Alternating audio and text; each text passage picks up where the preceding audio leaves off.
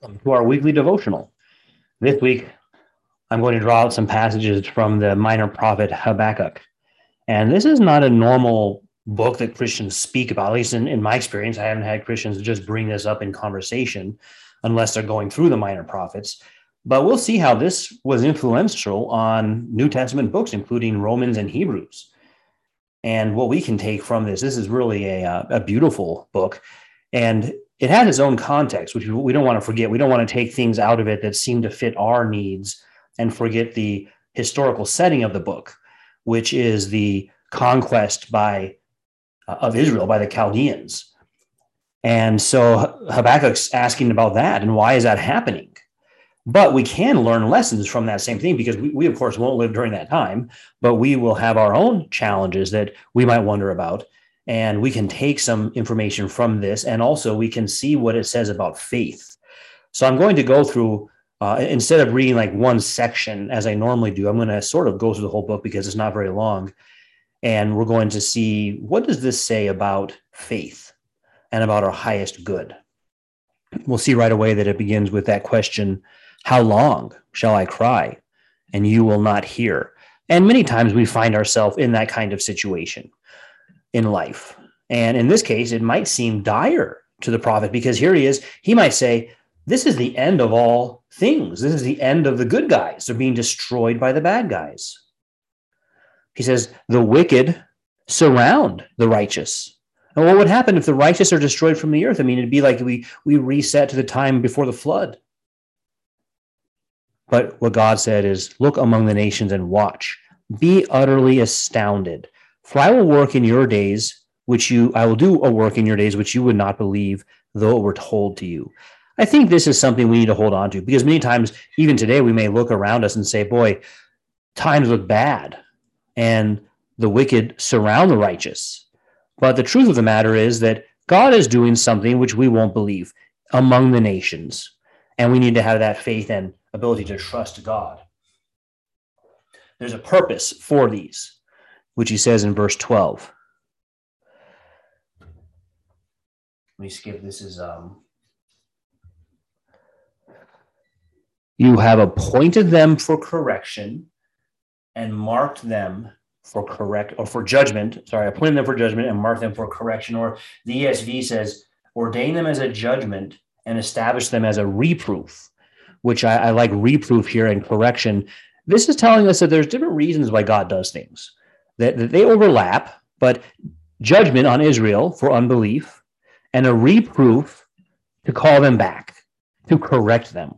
Those go together. It's not the same as judgment like, oh, I guess God hates me, so he's getting me, he's paying me back. Many people take that approach when something goes wrong in their life, and that's not what we see here at all. God is calling them back, reproving them. And then we'll skip ahead to chapter 2. And here we get this verse that we'll see so many times in the New Testament. You might memorize this one, 2:4. Behold the proud, his soul is not upright in him. And then the contrast, here it is, but the just shall live by faith. The just shall live by faith. There it is in the Old Testament, in the minor prophets, the teaching sola fide is by faith alone that we are saved, not by something else. And then he directs our attention in 2:14 to our highest good. What is God doing among the nations and what is our highest good? Well, it's that the earth will be filled with the knowledge of the glory of the Lord as the waters cover the sea. That's the work that God is doing. And that's the work that our attention is drawn to so that we might find our joy in knowing God rather than all the many things that could distract us from knowing God.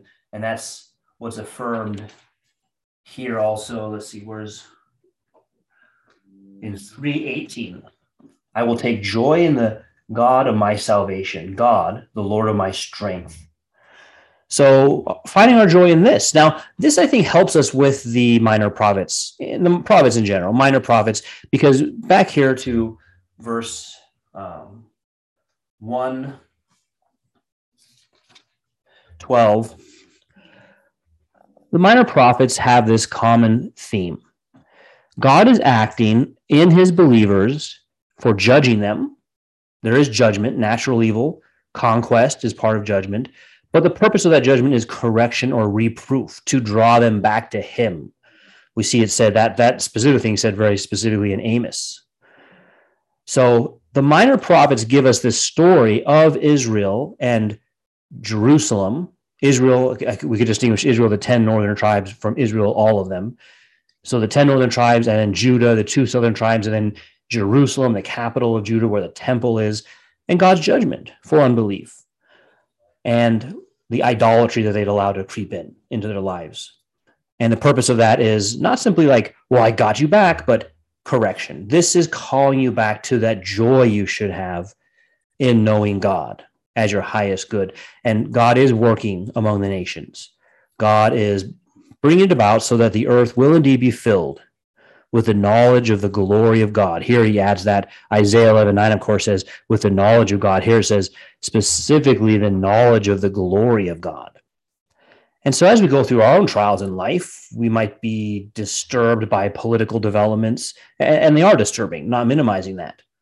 The conquest of Judah and Jerusalem was disturbing, but we don't lose our bearing in God. That's what it says. I'll find my joy in the Lord, my rock, that which is solid, and be ready to confess that there is a need to be called back. He says this right before saying the earth will be filled with the knowledge of God. He says, the nations weary themselves in vain. People's labor to feed the fire. It's unquenchable, and they work in vain. But in contrast to that vanity is our ability to know God. And so we're called in our life to set aside things that are vain, set aside things we put in the place of God, and instead pursue this knowledge of God as our highest good. And we see that beautifully laid out in the minor prophets. So thank you for joining me this week in our weekly devotions.